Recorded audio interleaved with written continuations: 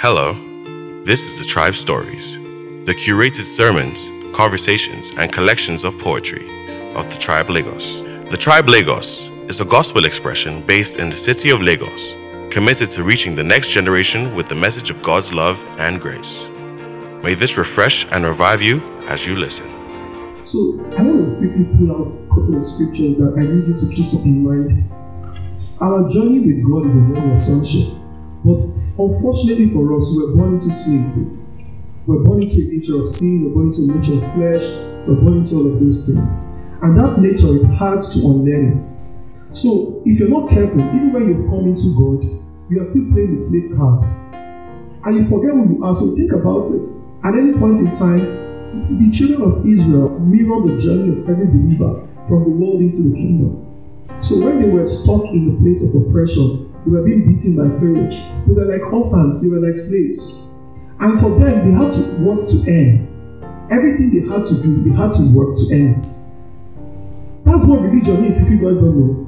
Religion is an invitation to perform.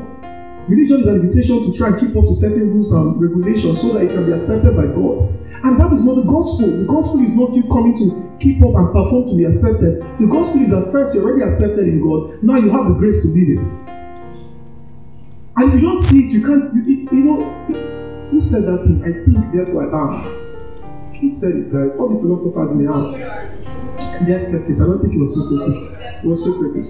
Okay, yeah, but you know what he said? I think, therefore I am. That particular strand of revelation, whether or not it's revelation, broke something in the Enlightenment age. Suddenly, what we started to see was that people started to question the church, started to question institutions, they started to question government. That particular strand of thinking was one of the major strands that drove the age of enlightenment. And suddenly, you now start seeing, even the Reformation was actually people breaking away from the norm, realizing, no, this is what I'm seeing, it's not what the church is saying. And they start to build patterns and patterns. In the kingdom, it's the same thing. So just the way you think, therefore you are in a secular context. And Proverbs said, as a man thinketh is that, so is he. Right? So at the end of the day, if God is trying to commit something into your hands, but you have no understanding, you already lost it. What is your sight? What is your lens? Yes, last time we spoke about mirror. Today I'm talking about the lens. I'm talking about your optics. Like, what are you seeing through? It's not what is in front of you sometimes that is the problem. It's the perspective, the eyes with which you see. We see the world not as it is, but as we are. Your reality is a reflection of your lens. And if your lens of Christianity is one borrowed from fear, borrowed from dogmas and doctrines of people who have no understanding, who have borrowed religion and repackaged it and have put people back in chains, you will ever live on a treadmill trying to earn what God has given to you. No, go and pray on mountains and call down fire and see there is no, the truth is, it's so painful that people are living out bondage when freedom is in Christ. And they say they're in Christ. You cannot be in Christ, my friend, and be in bondage. You cannot be in Christ and be in bondage. It's impossible.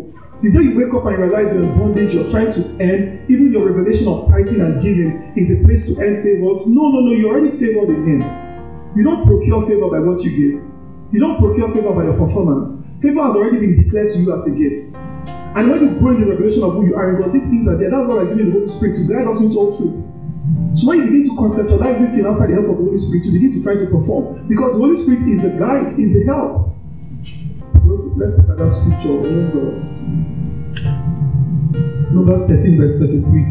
After 400 years or more in slavery, God decided to break that hold and pull them out into a place of freedom. Now this journey was the toughest journey God dealt with in life. Trust me. And I think this, we keep saying it here over and over again, the Old Testament is a reflection of the New. It's a shadow. So everything you find in the Old Testament actually has a substance in the New Testament. And see, they went, so this is, let me give you context. God had promised them the land. He promised them, they had the prophecy, they had the promise. They were going to take the land, they were going to usurp this, they were going to usurp that. Their end of slavery had come. They left Egypt without lifting a sword. They won the victory without the battle. I mean, God had to drown their enemies in the sea. God was at work, working for them. But that was a season in their lives. So when you get born again, the finished works of Christ, yes, I love it, you stay there. But like with everything you receive in Christ, don't you always think there is also a responsibility? And that responsibility is not works, it's not performance. The responsibility is about maturity. So God has pulled you out of Egypt and you have come into the promised land, right? So now, this is the dynamics of battle has changed. Back in Egypt, God was the one fighting for them. But in this context, God was going to fight through them. But they cannot see what he was seeing with them. They always wanted him to be the Father Christmas, the candy shop. Lord, give me what I want. And they were trying to rationalize in their mind that God, see, I cannot do this. 400 years of slavery, their lens was broken with. Or they were like orphans, they could not see. They went to see. Moses, some people came and told Moses, let's send spies. Now, they said, I know God has given you a word concerning your life, that you're going to be a mighty man of God, a woman of God. But let's pause for a second and have a strategy. And they'll tell you about the strategy. Sometimes, if the strategy is not inspired by the Spirit, it will take you farther away from the plan of God. Some of us have become too strategic for His presence. We become too analytical. We're not called to analyze, we're called to intercede. So if on your own, every time analyzing the problem of Nigeria, Canada is calling for, somebody told me recently, my brother, please don't be bothered about Nigerians going to Canada. Canada is not getting food anytime soon. Canada is bigger than the US. In fact, if you pour Nigeria into Canada, there's still space for more. And the guy was saying, guess where don't fool? Lagos don't fool. Is there everyone with traffic? Right? But at the end of the day, they went to spy the land and see what they said. We saw the Nephilim. They are the descendants of Anak, come from Nephilim. We seemed like grasshoppers in our own eyes, and we looked the same to them. So guess what was playing out here? 400 years of slavery, God had fought for them. Now, out of slavery, God was going to fight with them and through them, but they can't see what He's saying. Is it possible that God is calling to do great things, but you're like the guy who's like, you're seeing the Nephilim in entertainment, you're seeing the Nephilim in oil and gas, you're seeing the Nephilim in your life. And sometimes this Nephilim is even your struggles and your addiction. You look at your addiction and like, how can I break this thing? This thing has been with me for 10 years. And like, how can when I finish it, I'll come follow God. And you're trying to fix you before you come follow Him, forgetting that He does the fixing. My brother, you're as broken as they come. You have no strength to fix yourself. The grace to even recognize that comes from He has to supply that grace to walk that journey. These guys could never see the promise. The promise was in front of them, yet they could never lay hold on it because their perspectives were warped. Right? The label they had seen of themselves were grasshoppers. If you don't go and think about it, you're on the land and all you see are the challenges. Every day Lebanese men come into this country and they see opportunities. Nigerians are like grasshoppers in their own eyes, and people have seen the opportunities. We've seen this land eat their own. You are the answer to the land. We heal the land because we are revival. Songs don't run, songs change.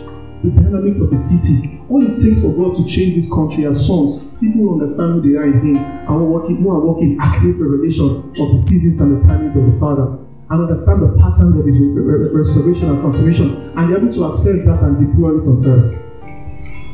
So if you don't have that perspective, you will live your life going back to Egypt. Guess how many people made it to the promised land? 12 spies went to see the land. Only Caleb and Joshua were the two people who came back with the good report because they had a different spirit. And that different spirit allowed for them to work in it. You now have that spirit. The anointing of the Holy Spirit is in you. It's in you, my brother. But are you availing yourself to that reality of the Holy Spirit working in you? What is the revelation you have concerning marriage?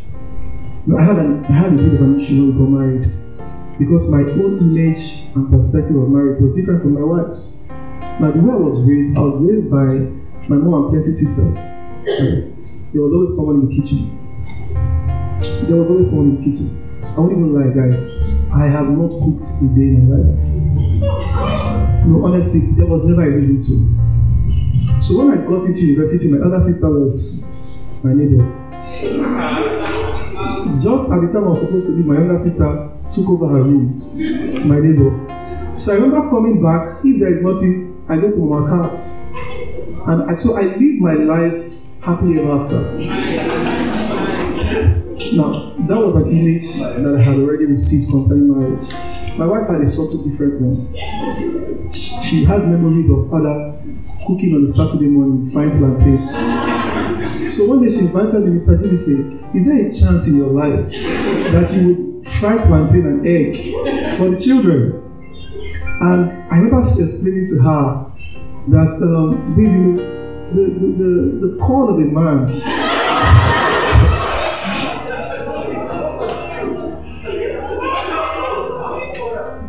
my mom was helping us choose career. It was a conversation. The first thing, you will have to study medicine. Any reason why? Doctors are good for you. They will not be hungry. And it was as though security and safety was the basis upon which they live their lives. There was no concept of adventure. I remember my mom would want to start business and she said, this business, what if nobody buys? What if they buy? What if, and then you don't understand, but you have borrowed all these templates, right? I remember at 10, one of my friends was pointing to me, his father's girlfriend's house. You know, so like that's my father's girlfriend. And we knew, right? We knew at 10. This was River State growing up. So, you know, what is the guy supposed to follow from?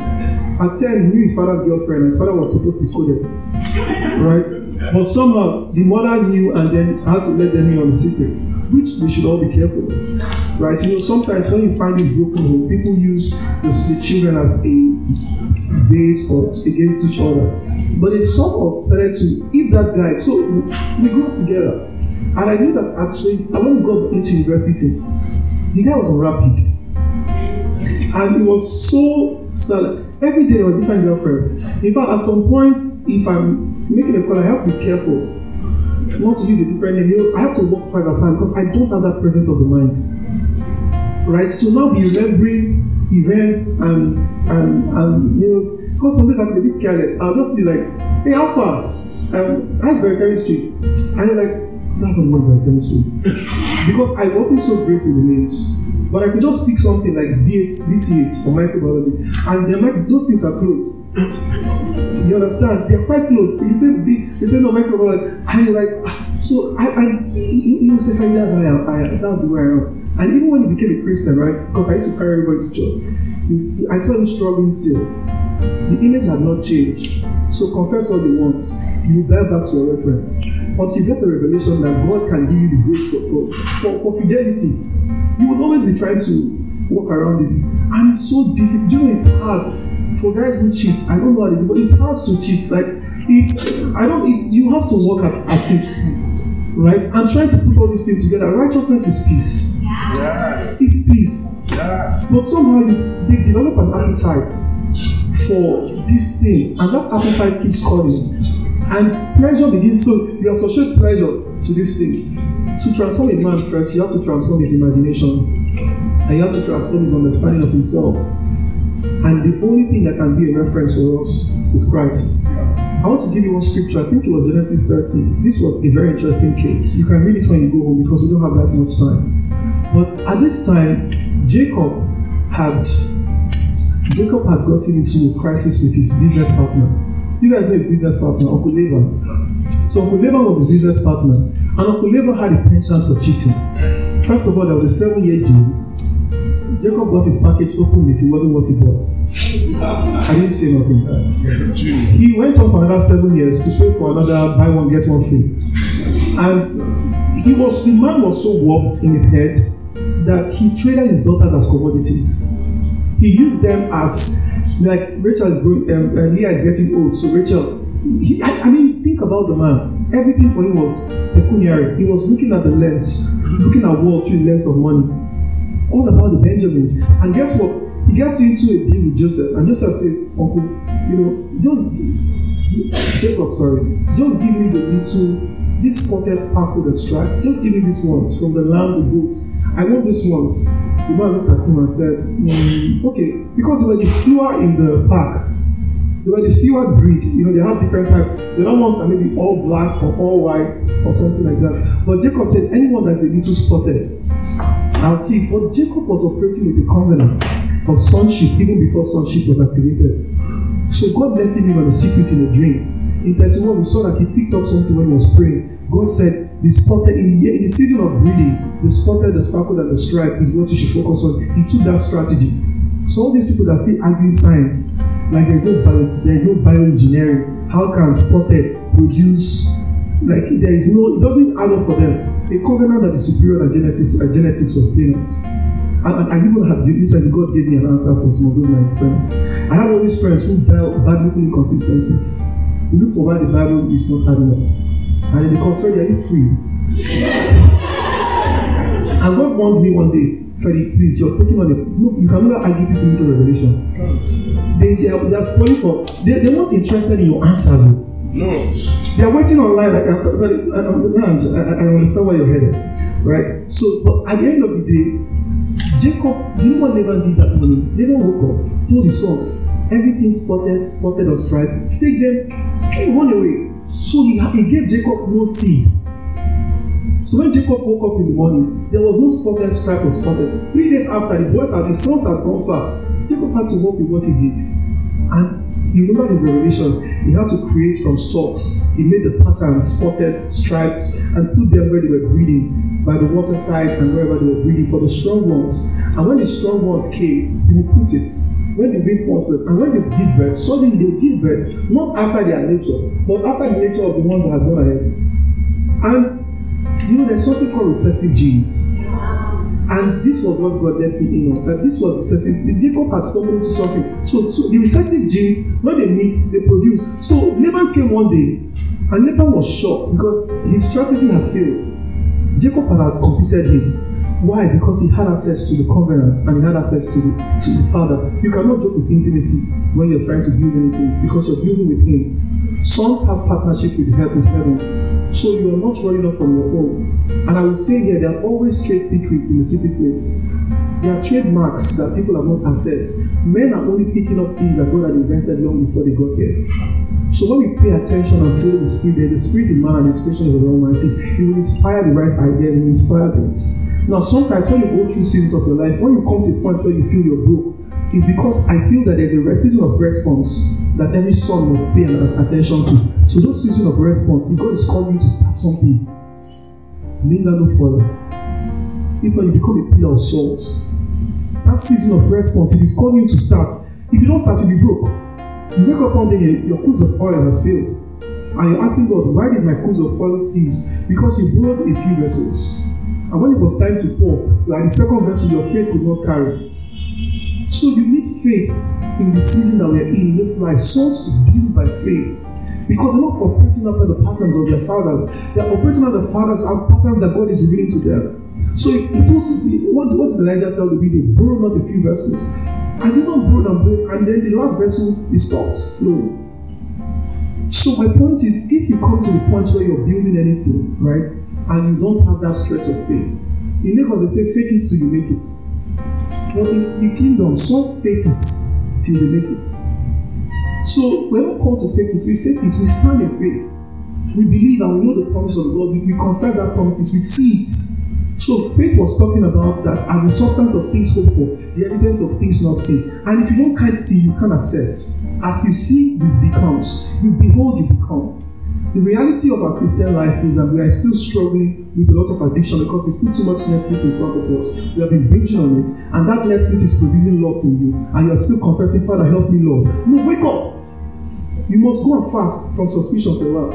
I know that they are hitting you serious. The point is, it doesn't seem like they are going to pause. They are on a race for content. In fact, they were in Nigeria, they were looking for some of the African literature. And one of them, they came to our studio, they were asking us if we had the rights to the concubine. I'm thinking, concubine, that was the one, the men were dying. So she had a split husband. Of all the stories we make in Africa, it's that side.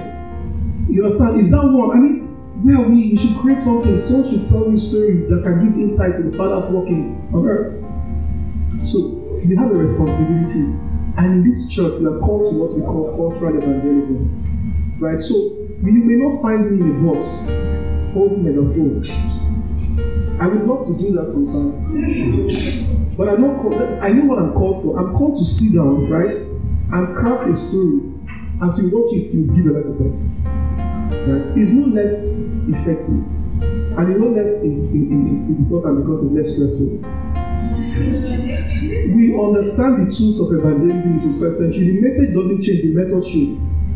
So, but the method has to change. So there's cultural evangelism, and we have the tools, we have media, we have technology. So we cannot use media as a place where only you, the people follow you, when you look at them, you're like, blood of God.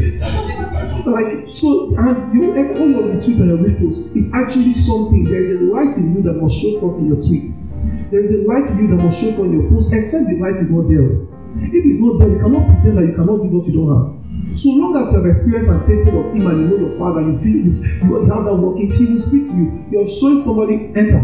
This one, speak. So, some days you just go to Instagram, people have commented. Some days I go there to scan the land. I don't follow them, but I go there. And I scan it and I was like, there was one, you see a policeman beaten mercilessly by security, and people are commenting, that was such a strong blow. And I'm thinking, Lord, where art thou? Like, I'm asking myself, what are we supposed to do? Guess what? There is no alternative for most places. So what are we supposed to just sort of exist, or we're meant to really enter there and become salt and light? We're wasting this. It wasn't just metaphor, it was a reality. You're salt of the earth. You're the light of the world. Sonship is what it is. Except you don't have the perspective of your Father. But the first breakthrough to changing your label is see yourself the way your Father sees you. God has never been confused about who you are. Now you get the confusion. God has no identity crisis with respect to man. Man has been the one with identity crisis. And every day you will realize, trust me, I can give you one example in the Bible. Moses was a man who had to deal with severe identity crisis. How possible can you think about it? Born by an Israelite, raised as an Egyptian. So today you wake up and realize, my mommy is Igbo, my dad is Yoruba, so I'm half Igbo, I'm half Yoruba. My name is Uche, my name is Ayo, so it's Uche Ayo Uche. You understand? And I enjoy that this thing, but that's just an example. But his own was not that tidy, right? His own was that the Israelites cannot eat on the table with the Egyptian. So half himself could not stand half himself. Like the one side of him was actually a slave, the other side was a prince. So today, if you dated such a people, you see you dated an identity crisis. Today they're like, I can handle all things. Like, what do you want to buy? I can sort it. The prince is speaking. The next day, you follow them shopping and you pick them up, sister. There's a budget.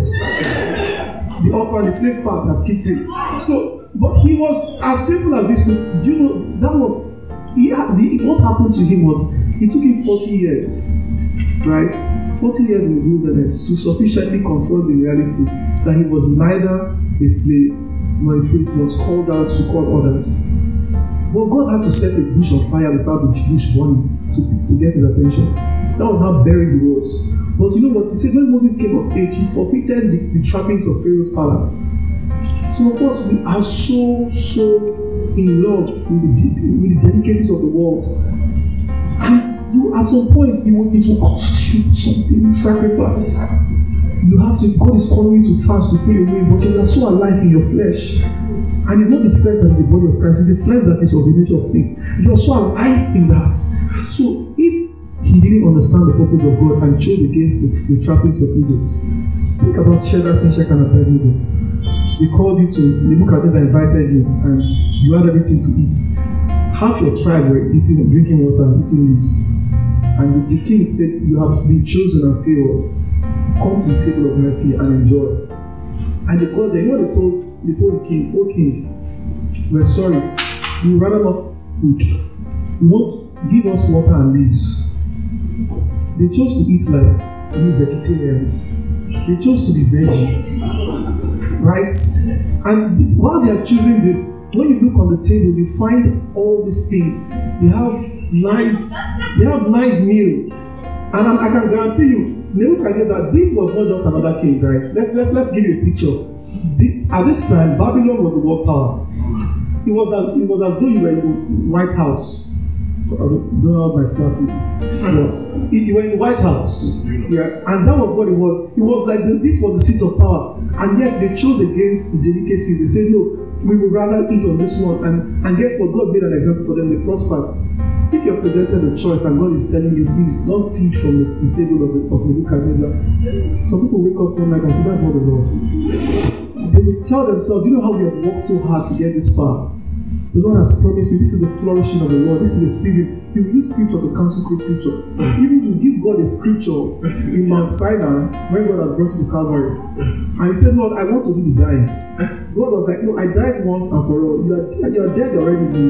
He said, I want to be buried. You're already buried in me. So you already see that. And at the end of the day, you get into this place where your Christianity is all ineffective. Because if religion is not there, complexity is there, and you're not picking the promptings and the signals of the Spirit, is it calling you to fast? Go on and fast. Is it calling you to pray? Go on and pray. Go on. Is it calling you to see why people came here to do evangelism in Africa? And I'm thinking to myself, these guys, their love for God left the confines of their place. They went to Côte d'Ivoire. So those places, there are no roads. You have to climb camel, right? And they had to live with that because they were passionate to share the love and the faith. What did they do us from Nigeria? What did they do us? You understand? There is something missing in the diet of Christianity in this country. Any diet of Christianity that is self-serving, all you want to do is take more from God and build a bigger house, drive a finer car, and then live happily ever after. It's insufficient. It's not what we're called. It's too mundane. It's not a mediocre goal. You are far too easily satisfied. If the trappings of this world can satisfy you, you don't know Him. Let the hunger of the Lord propel you to seek Him. Take on journeys, go places. You go to Sambisa. Let's be called. Like I'm saying that I've never seen a Nigeria called to Sambisa. Have you gone to the same people there? What about me? I know my call. I'm not confused about that. No, but guys, see. I'm already in my call. What about you? So one pastor from the north, the guy was so bitter. He was complaining to me that Freddie, some pastors came from Lagos. So there are about 2,000 families displaced in camp. Right? We were even trying to raise clothes. The guy was saying that should send bed. Which on mattress. I tried to do the mathematics. Mattress was like 25K or something like that. Mattress, these things have gone up. They've gone up. Such inflation. So at the end of the day, the man said that some pastors came all the way from Lagos to Fried Suits, came with an IDP camp.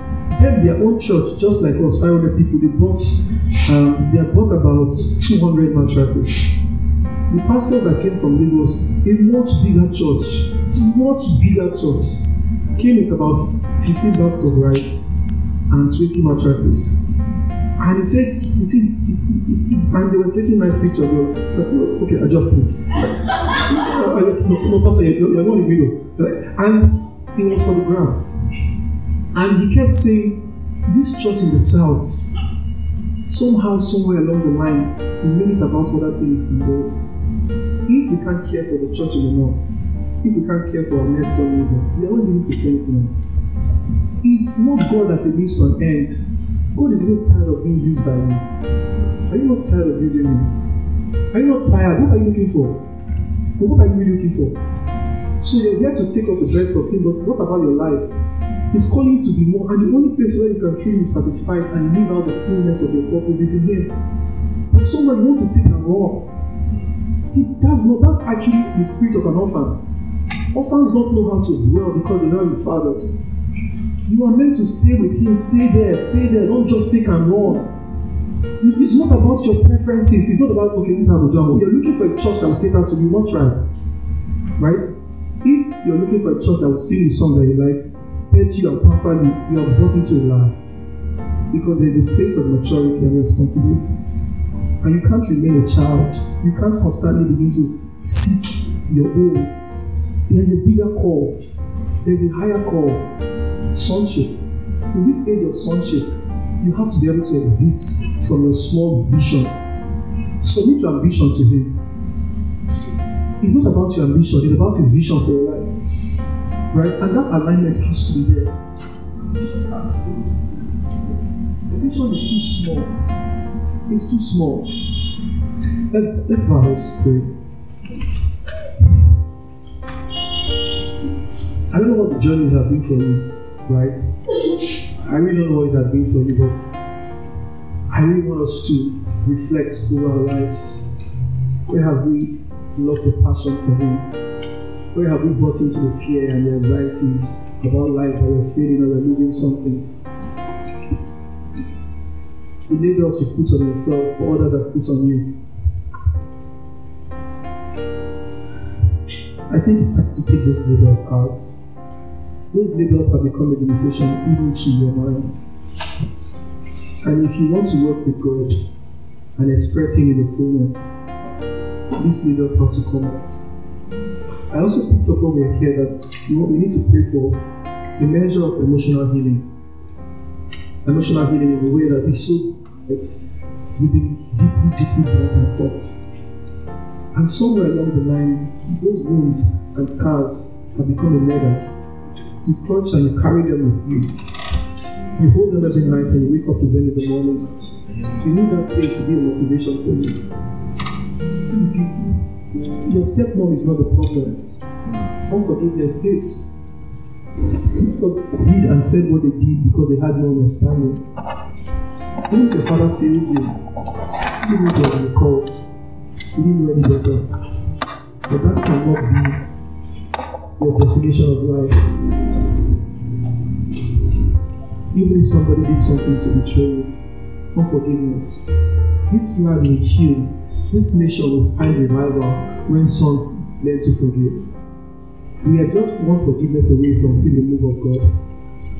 We are just one forgiveness away. As a community, as a country, we need to forgive each other. The Hausa man needs to forgive the Igbo man. The Igbo man needs to forgive the Yoruba man. Our parents have believed that internalized that unforgiveness. Somehow, that's all we see. Bigotry, ethnicity, tribalism. What was meant to be a gift became a curse. Diversity that we now have, that we should celebrate the joy of diversity, has now become a curse and tribalism. Father, we're praying for the neighbor. We want us to pray with you, and you're deeply sure that you need to walk through this grace for forgiveness and healing, and come into wholeness where the labels that have limited you will fall off your heart. When you can see the way God sees you and you can embrace the fullness of yourself as a son, called and equipped by His Spirit to live out in a new reality of His life. You're not lacking in anything, you have Him, and His full in you is complete in you. Stand on your feet and let's pray with you. The journey to healing begins with a step. That journey to healing always will begin with a step. But we just open our wounds. I do have my wounds, trust me. I find some every day. I'm just sort of realizing, I thought I dealt with you, you're still here, push it to the surface and let Him take charge and take hold. Please, can we go to them and just pray with them, hold their hands and pray for hope, pray for healing, pray for restoration, pray that God, Father, these ones that are taking a step to receive healing, to receive wholeness, begin your healing today, Lord, begin your restoration.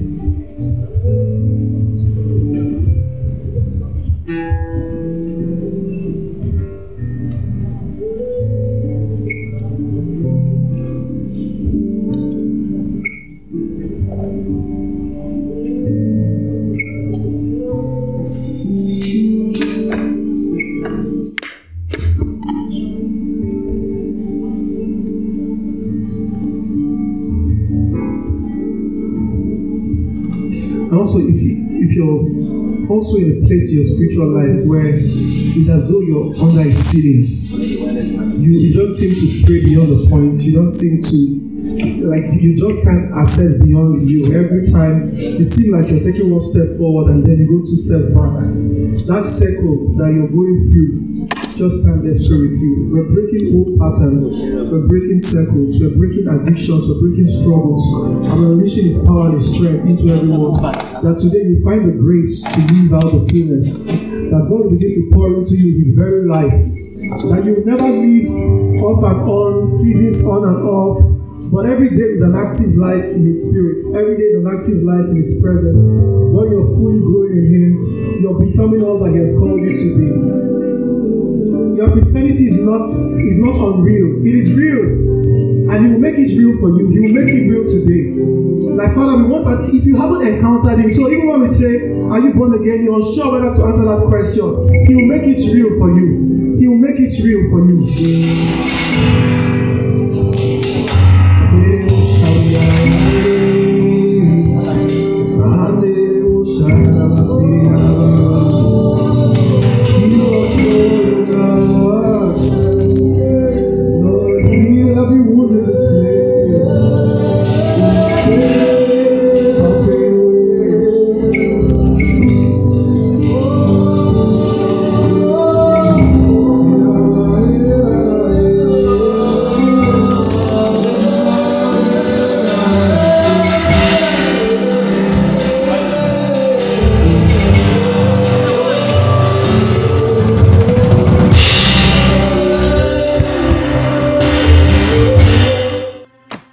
log on to thetribelagos.com or email us at hello@thetribelagos.com.